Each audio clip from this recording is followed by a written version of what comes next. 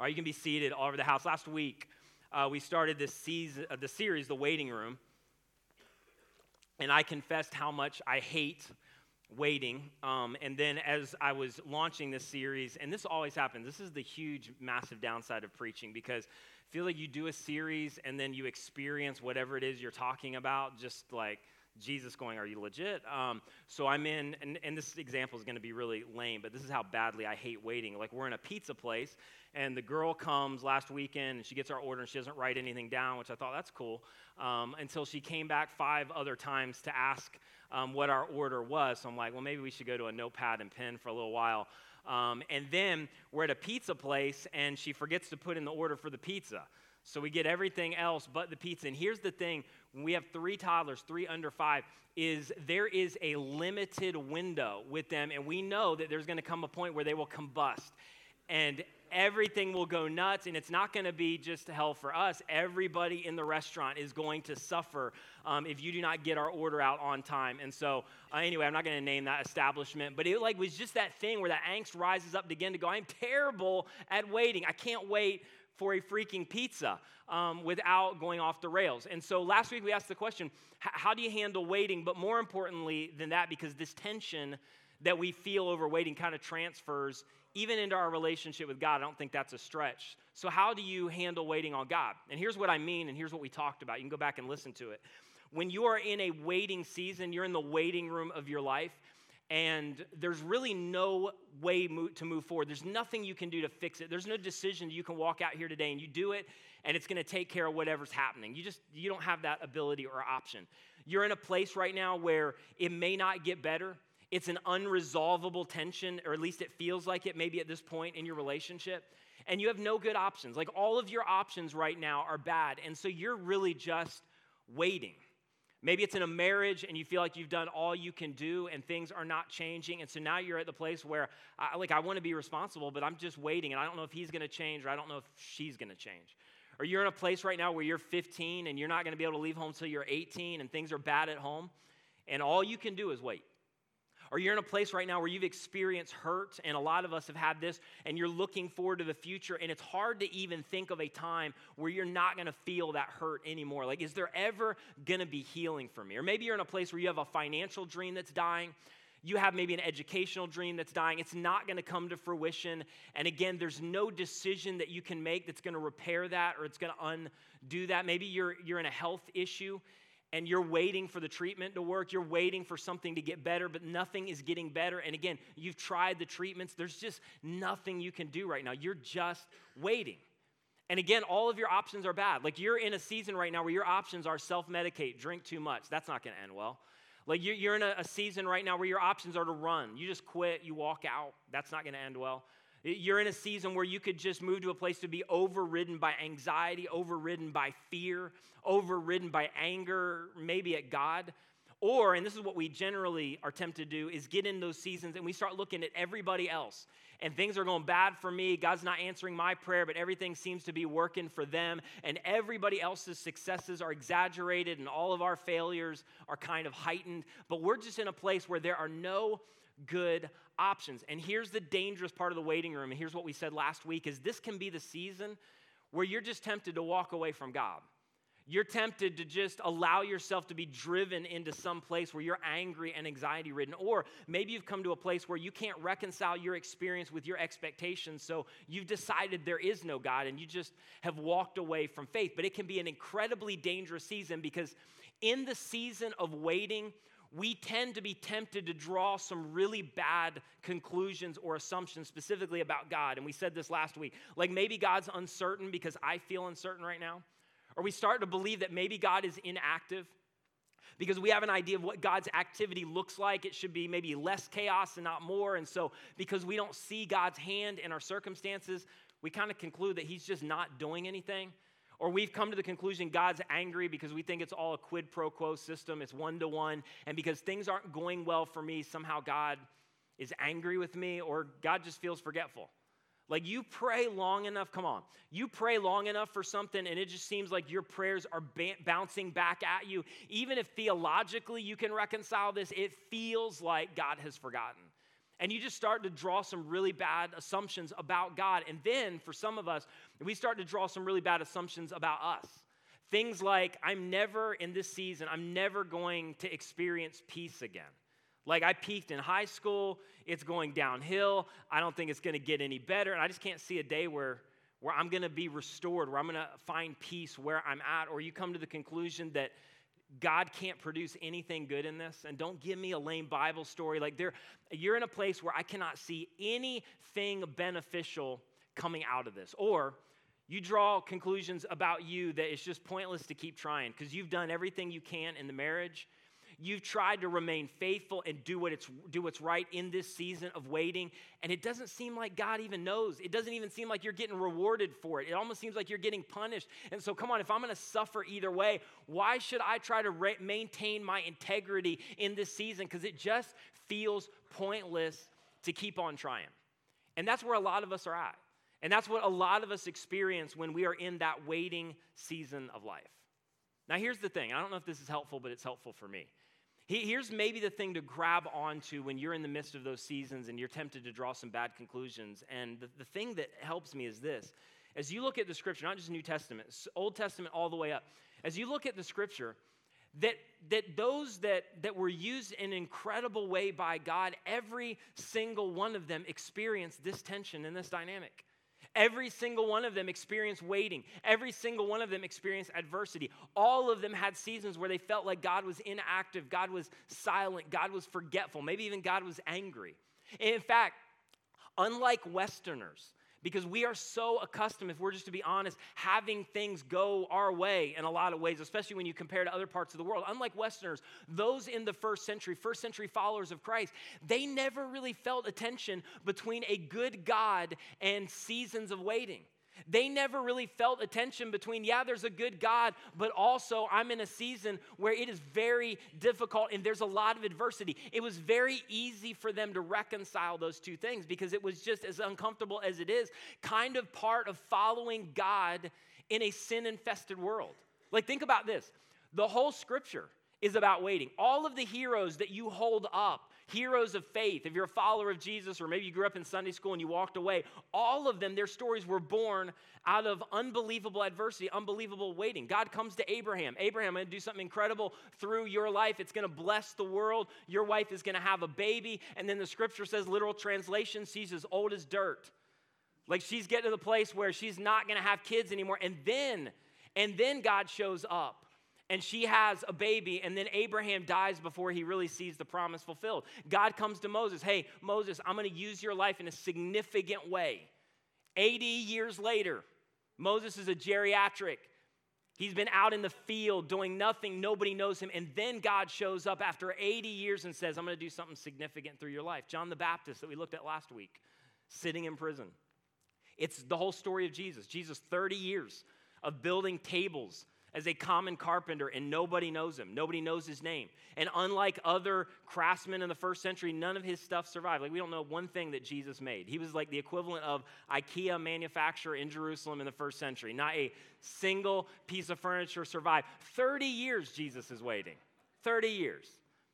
And then think about this. The whole Jesus coming to planet Earth comes after 400 years of waiting.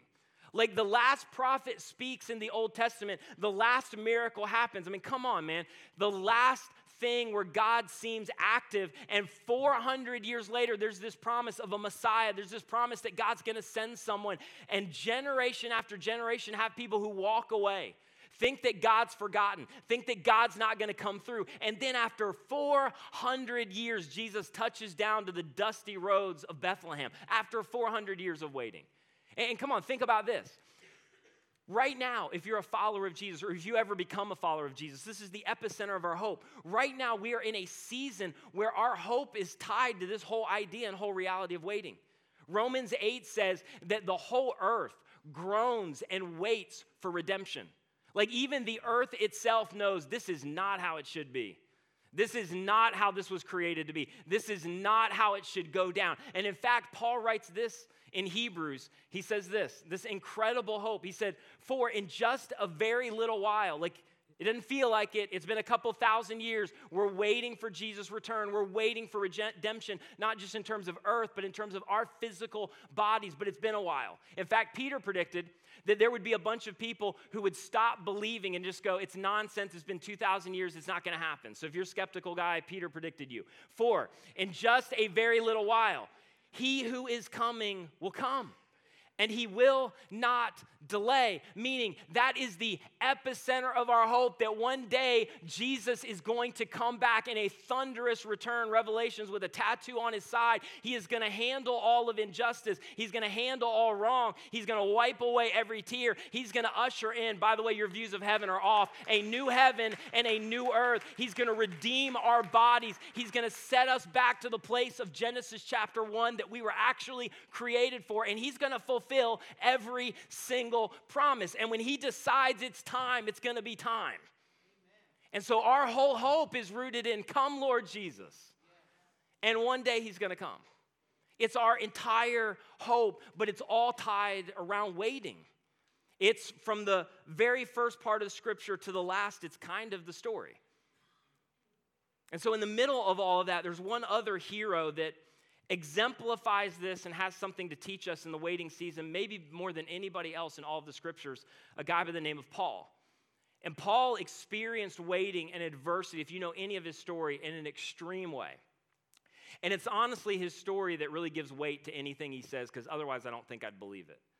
But Paul sits down and he's experienced this and says, I just want you to know you'll have difficulty believe it on the front end, but there is a way in the midst of your out of control circumstances or your waiting or your adversity, there is a way to find contentment in that. And here's the thing, here's contentment defined. Contentment is I have peace on the inside when everything is hitting the fan on the outside. Contentment is I have found a way to not be driven into anxiety even though I have no control or certainty about anything that's happening externally.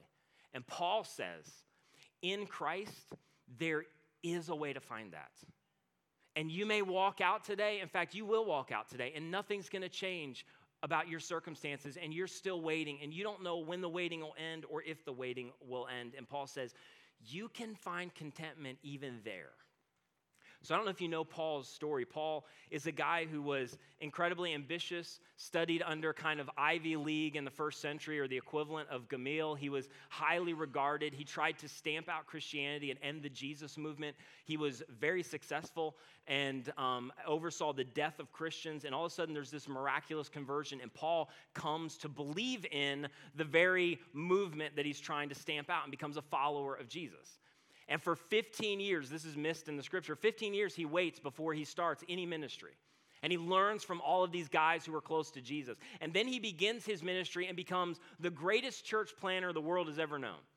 And then 10 years into his ministry, inexplicably, he is arrested and he is put into a Roman prison, basically under house arrest under Nero. Like probably all of you know enough history to know if you're a Christian in the first century, under Nero, in prison in Rome, it's not going to end well. Like Nero would create shish kebabs out of Christians. He would line them along his drive, light them on fire. I mean, it was extreme. And here's what's crazy.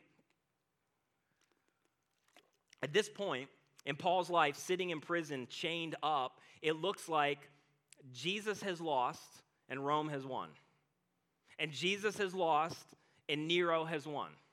And Paul, there's nowhere to go. He knows he's probably going to die in prison. He has no good options. And there he is in Rome, under Nero, in a prison. There is nothing meaningful he can do, or you would think. And he just begins to write letters because he has no other options to do anything else. And little did Paul know, there's no way he could have known this, that those letters that he's writing in prison because he doesn't have any other options become the most widely read and circulated literature in all of history. And in fact, he writes these, they're called the prison epistles.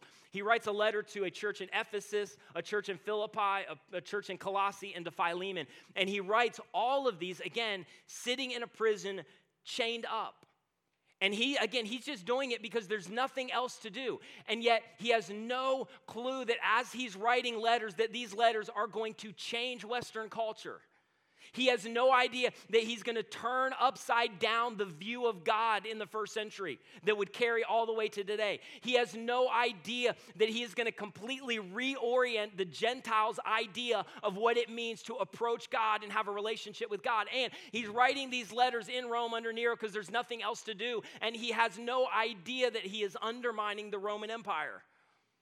And that because of him, without raising a sword or assembling the army, it is going to overthrow the most powerful kingdom in the world. And he has no idea.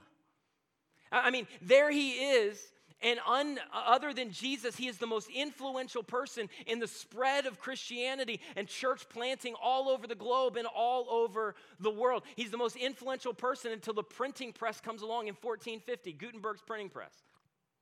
And what is the first thing that he prints? A Bible with the letters that Paul wrote in prison under Nero. Like, there is no way that he could have known what God was going to do and how God was going to use that season when there was nothing else that he could do. But there he is, and those letters in that space changed the world. It is absolutely unbelievable to me. It's obviously not unbelievable to you, but that is unbelievable. Like, listen, he wrote things like this. Come on, ladies. To the Ephesian church, husbands, love your wives like Christ loved the church.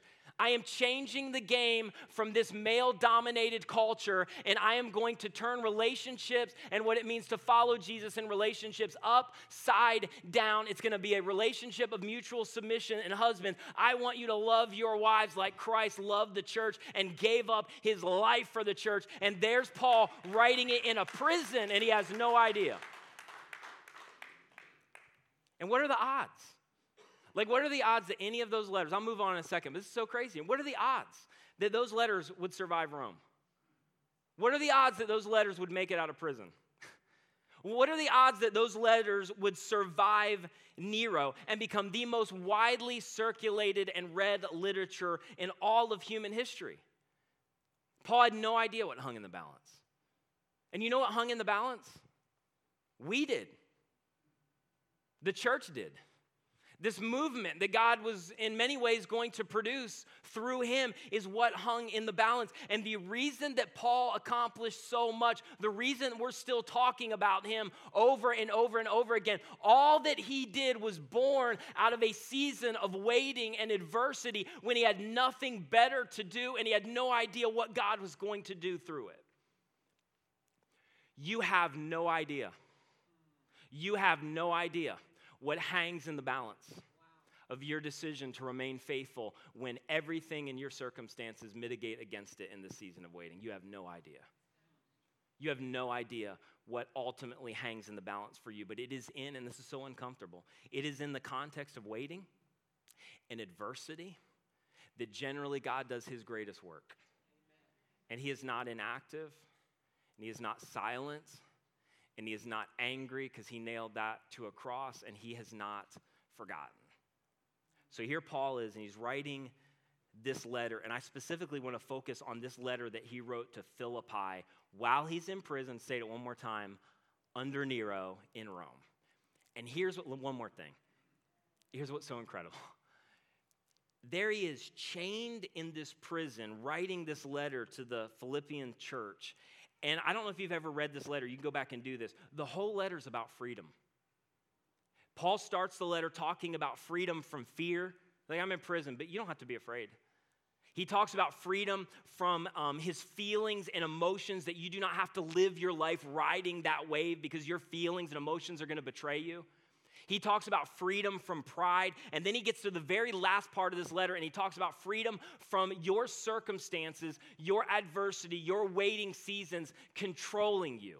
So there Paul is shackled, can barely move, and he's writing about freedom to the churches that he was communicating with, and that ultimately most of them he planted. And here's the thing real quick for free, is that many times in a waiting season or an adverse season, God will ask you to exemplify something that is completely contradictory to what you feel, because you have no idea what God's doing.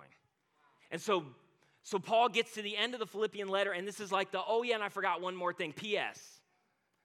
And he writes this, and there's just 4 verses, but I want to chop these up pretty aggressively for the next couple minutes. But he writes this, And this is so powerful for us if we're in this season. Here's what he says, Philippians 4:10. You can check it out on your app. Go to media and then sermon resources.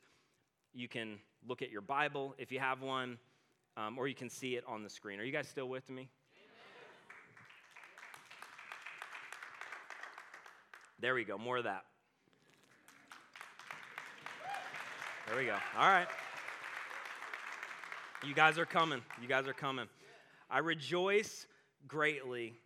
Pause. I got to get through this text, but just pause for 1 second. Like if there's a movie and somebody's producing a movie, there's somebody who always has the final decision of what's going to be in the final cut. And Paul's like, listen, I know that I'm in prison. You know the backstory. You know that I'm chained right now. You know I have no good options. And I rejoice greatly because I have the final cut of what I am going to allow to define and dominate my thinking. And even right now, I have the ability to rejoice greatly in the Lord that at last, meaning about time, I'll explain that in a second, that at last you have renewed your concern for me. Indeed, he's writing to the Philippian church, indeed you have been concerned, but you had no opportunity to show it. Let me just real quick explain this. He's writing to this church where he's good friends with these people. He's helped them. They benefited from Paul's ministry. And Paul's in prison. He needs help. They hear about it, but he's not getting any help. He's basically waiting for a care package, and nothing is coming. And Paul's like, okay, finally, you guys sent something and helped me out, but here's what you need to know about me, and here's the implications, is that I knew as I was sitting here waiting for you, not knowing why you weren't intervening, I could have moved to a place where I was just having imaginary conversations. I started to take shots at you. I started to think, how ungrateful are these people? But I didn't go there because I knew I had two choices. I would either resent or I would find a way to be content. And so I decided to not allow that to have control over my thoughts, my feelings. I allowed it to not move me to a place where I started making assumptions about God. And now finally your help has showed up. How do you interpret the silence? So there Paul is, and he uses this as a launching pad to have this discussion as he finally gets help from the Philippian church that he's waited for a long time. And he says, I'm not saying this because I'm in need. Like, I have needs, but I have not been driven into anxiety, which you would think I would. I'm in prison. See, guys, like, Philippi, thank you. Like, I don't want you to think I'm ungrateful. Like, thank you for what you sent. Thank you for the gifts. But I don't know how to say this. I was going to be good either way. I was going to be all right either way. Because I have learned some things in other seasons, and I've learned some things about the waiting, and I've learned how to prepare myself for those inevitable seasons, and so I wouldn't choose this, but I just know I'm going to be good whether you come through or not. Like, can I just ask you this question, and don't lie, because I feel like everybody at 9 a.m. lied when I asked this question. So, have you ever been invited to go eat at somebody's house, and you're not sure about their culinary capability? Like, you don't know how good they're going to cook, and you pre-eat before you get there? Come on, get your hands up. Again, the percentage is much higher than that. I think you guys are lying. So I've done that a few times, and it's no disrespect. I just don't know how it's going to end, and I don't want to. It's for everybody's benefit, but you just pre-eat. Paul's like, no, I pre-ate. Like, there's some things that I've done that have prepared the way for where I'm at now, so thank you guys for coming through. I was going to be good either way. And then he says, for this reason, I've learned, meaning it's not natural, it's not intuitive, you are not going to come to this on your own. For I have learned to be, what's the word? One more time, loud. I've learned to be content for me, I've learned to be content. Where am I at? I've learned to be content, and this is so powerful, these couple words, in whatever the circumstances. And here's the thing, as I'm reading this, I think, like, I want that. Because what Paul's saying is, like, I have found a way to be okay when everything on the outside is out of control and hitting the fan. There's no certainty. I don't know if it's going to work out. I don't know if they're going to come through. I don't know if they're going to say yes. I don't know if it's going to get better. I'm just waiting, and I'm hoping, and I'm praying, but I don't know. But I found a way to be okay even in the midst of that. Like, I've found a way to be content even there. And I'm not unambitious. I'm not a guy who's faithful fatalistic, like I'll do everything that I can do, but I'm in prison, I'm chained, there's nothing I can do. So I'm just telling you, in whatever circumstance you're in, it is possible to find contentment there. It is possible to not be driven by anxiety and fear and self-medicate and drive yourself crazy because you want to be in control, but you're not in control. There is a way to move around that and find peace and find contentment even when the circumstances don't change. And you don't know if they're going to change. And again, he's not advocating fatalism or apathy. Paul is the most ambitious person on the planet at this point. But he's just saying, listen, there is a way to be free from your circumstances. And then he says this, and I don't want to spend too much time on these two lines, but this is so powerful to unpack. Verse 12, because I know what it is to be in need. Pause just for a second. Before you go, well, you're highly educated, you are wealthy, Paul's like, I lost it all. Right now, you read down a few more verses. When he started his ministry, not a single church helped him. He didn't take any salary because he was afraid of what was going to happen because there was such a delicate kind of balance there with everybody. So he was a nomad tent maker. He lost all of his influence, all of his friends. He had baggage that he's carrying because of what he did to Christians. So he's like, listen, I just want you to know, I lost it all. I know what it is to be in need. And before you move on too quick, because every time I've heard these read, it's just like, I know what it is to be in need. I know what it is to be in want. You need to feel the emotion. Paul's going, I know what it is to be waiting, and I know what it is to be in a place of adversity, and I know what it is to be in a prison and have no way out. Like, I know. And come on, real quick, I just want to say this, is that you need to never, ever, ever downplay your disappointment. Like what you see throughout the scripture is that you can be content and you can be disappointed at the exact same time. And in fact, with what God wants to do in your life, listen, we've said this so many times, but honesty is the way forward. And if you can never be honest about where you are and be honest about what God already knows, you're never going to find healing. You're never going to move forward. And so listen, you need to never downplay the disappointment. Paul's there going like, I'm disappointed. You think I want to be in prison? In Rome? Under Nero? Like, I'm disappointed, but I am not going to allow my disappointment to define me. And that is the difference between hope in Christ and no hope at all. Paul's like, listen, I'm not going to allow my disappointment to ultimately define my destiny where I stay wallowing in it for too long, and it ultimately impacts the trajectory of my life. Scripture says, as you think in your heart, so you're going to become. One more thing I just want to tell you, and this is for somebody, radio, listening online. Sometimes some of you can get stuck mentally in a season that God is trying to bring you out of, and you won't leave. You are so consumed by the disappointment.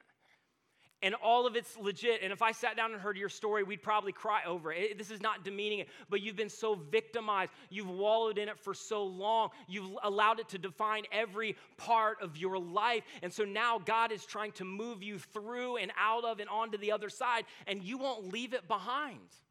And Paul says, I've experienced disappointment, but I've never let it define me. I know what it is to be in need. And I know what it is to be in want. Or in plenty, I should say. I know what it is to be in need and want, and I know what it is to be in plenty. I know what it is to be in a place where everything's going well and God is answering the prayers and there's all this activity in my life. I know what that's like. And can we just say this real quick? In most cases, you're in dual seasons. For most of you, it's not one or the other. It's not that clean. In one area of your life, you are waiting on God and nothing's happening. But then if you'll see it, there's other areas of your life where there's plenty. But the problem is when you're in an area where you're waiting for something and you've been waiting for a while, is that starts to dominate and overshadow the areas where God has come through and where God has provided plenty. Last thing on this. The key, and you see this in other parts of his writings, the key to pre-eating, the key to moving into a season where you are waiting, where there's adversity, the key to being at a place where you're prepared for that happens in the seasons of plenty. The seasons of plenty set you up for the seasons where you're in a place where you want and God seems inactive. And come on, at some level in the seasons of waiting in this one area, it can be easier because you get in your mind, if just this could happen, if this could be healed, if this marriage could come through, if they could stop, if they could change, if the business would get off the ground, then I would be okay. And your hope is directed toward that place of I'm going to be okay. But sometimes you get into the waiting and you find out you have waited and it's not going to happen and there's no thing in front to go, if I just get this, I'm going to be okay. It's not going to happen. See, the only thing more crushing than waiting on God is getting what you have poured your life into and realizing that it wasn't what you thought it was.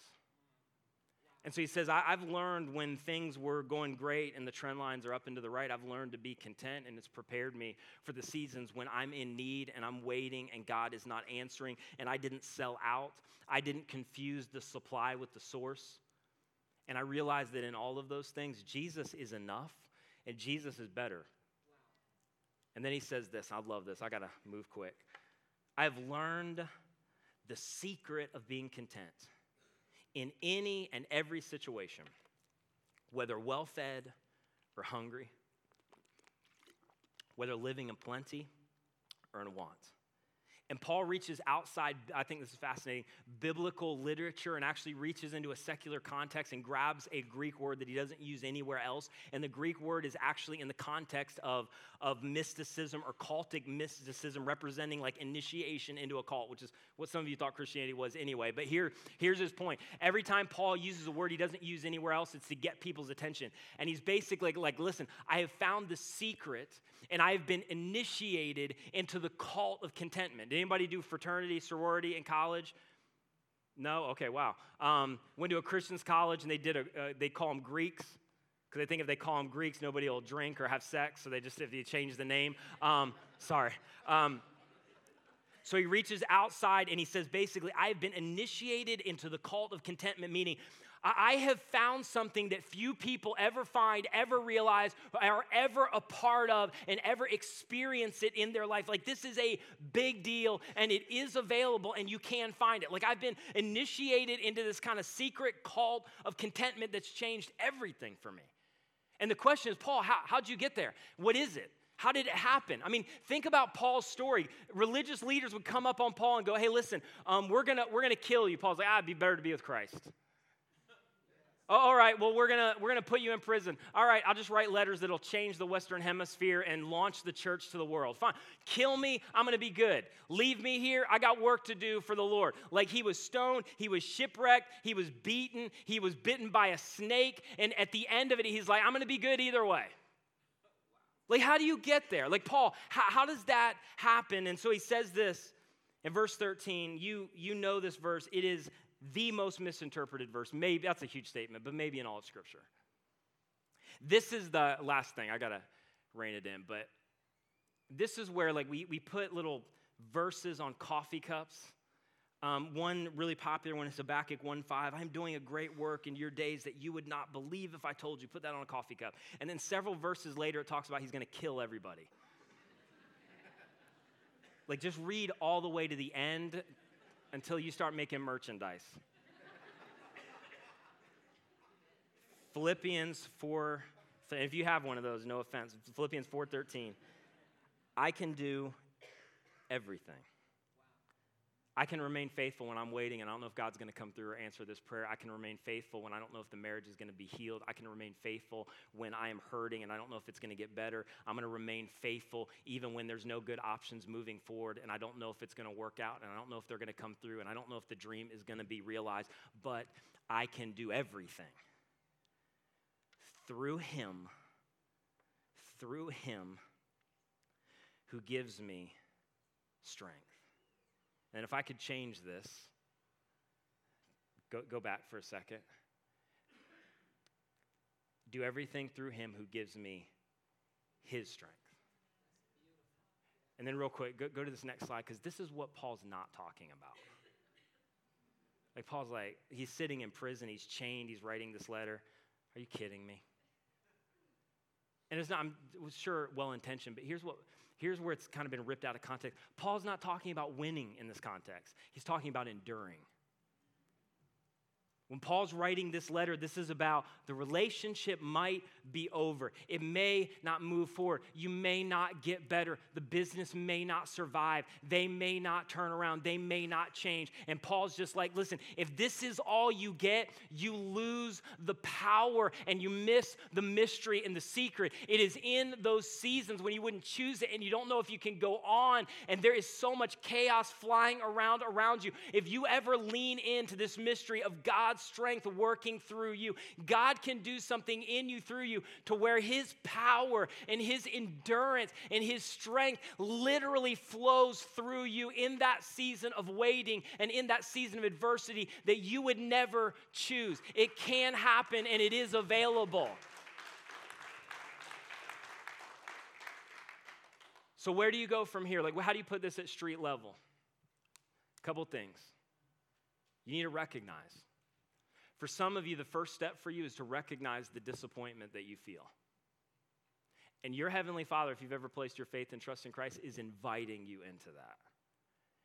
And then after you recognize, you need to move to a place to release, and this should be a whole message, but you need to move to a place where you release the anger, and you release the anxiety, and you release the stuff that is at some level maybe dominating you and frustrating you and kind of keeping you where you are. But at some point, you've got to get to the place where not where you're just laying down in the circumstances, but you are releasing because there is no control. And then once you release, you need to receive.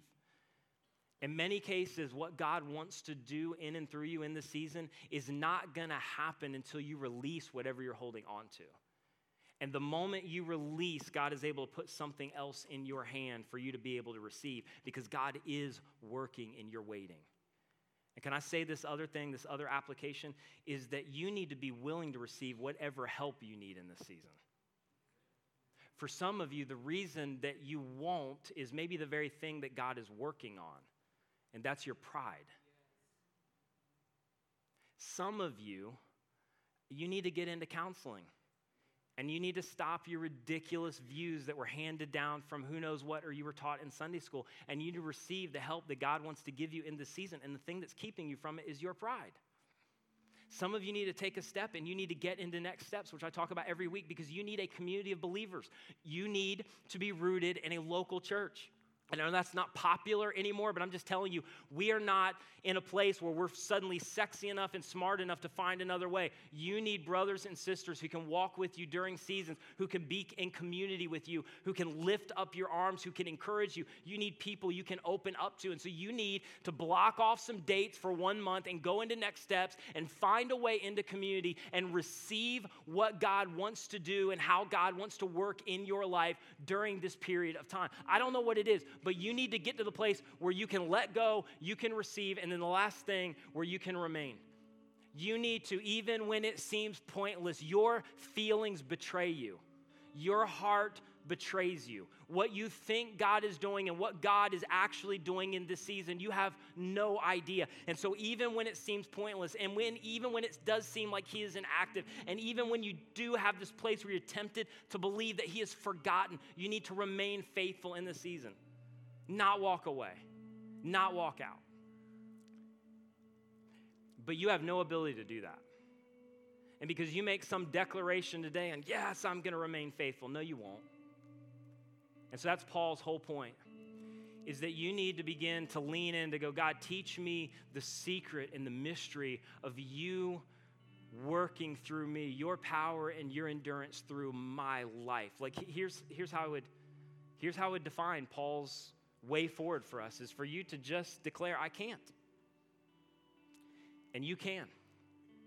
You went to a cross willingly and you died and you walked out of a grave alive and you defeated death. You can in my circumstance. And you can through me.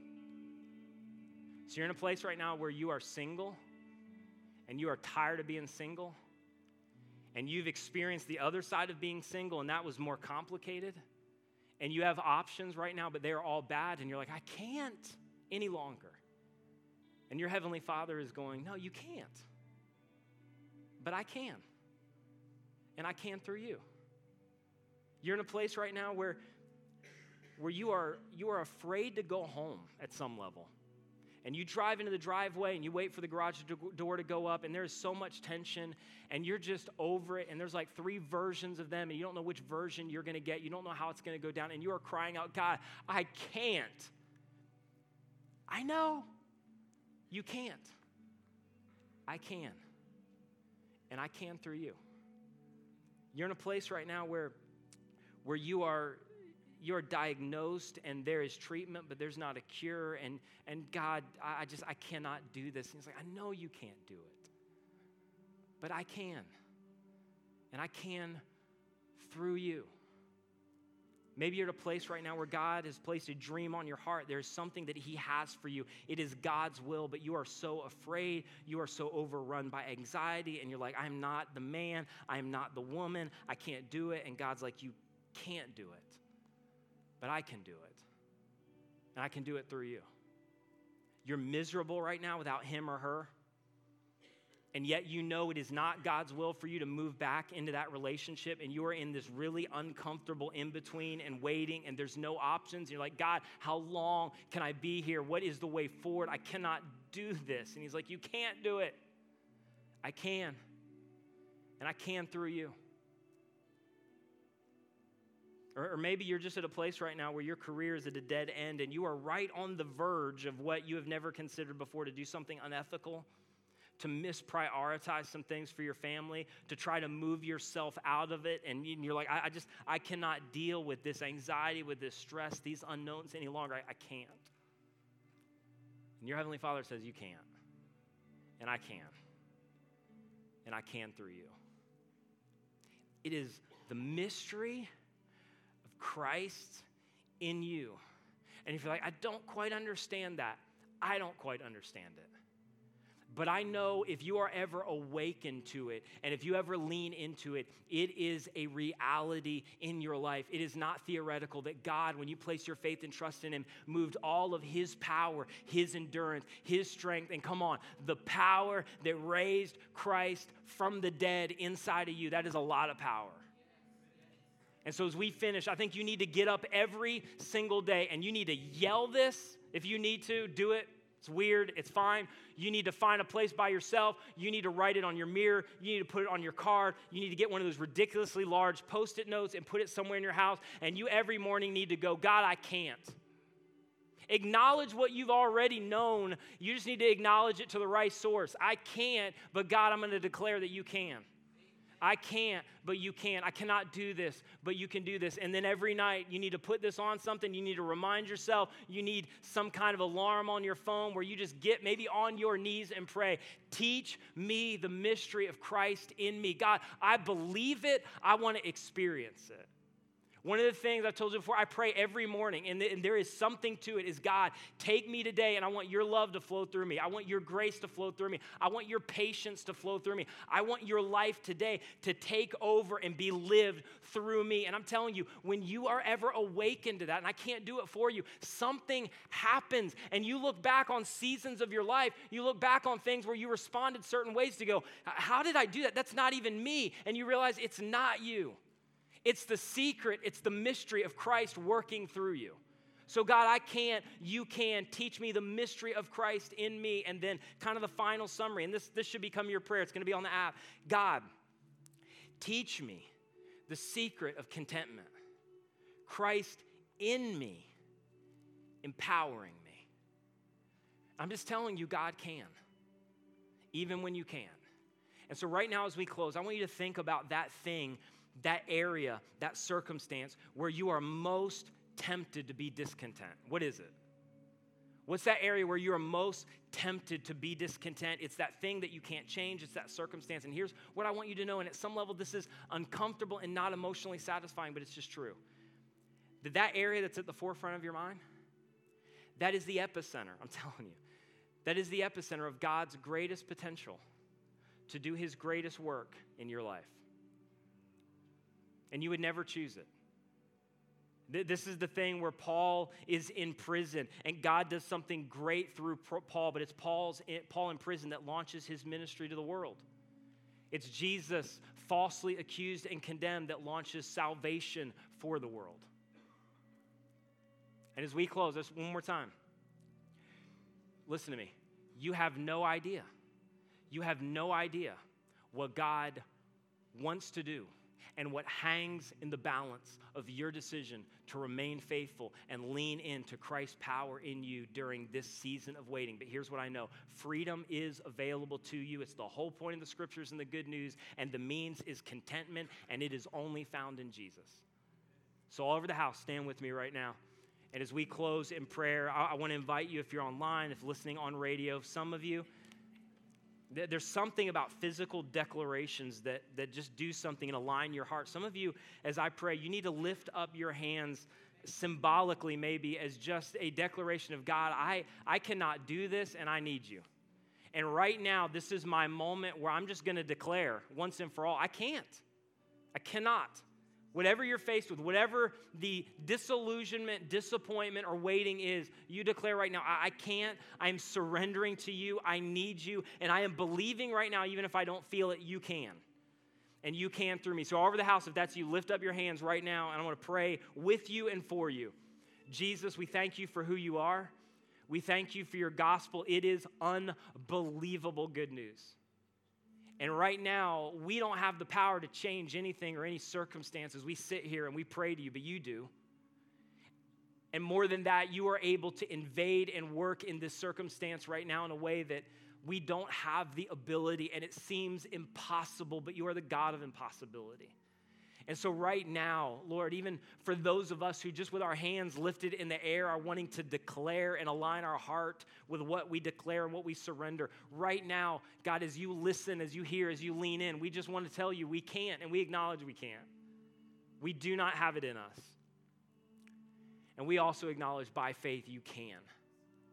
The God who raises the dead with a word, who commands nature and nature obeys him, the God who gives sight to the blind, you can.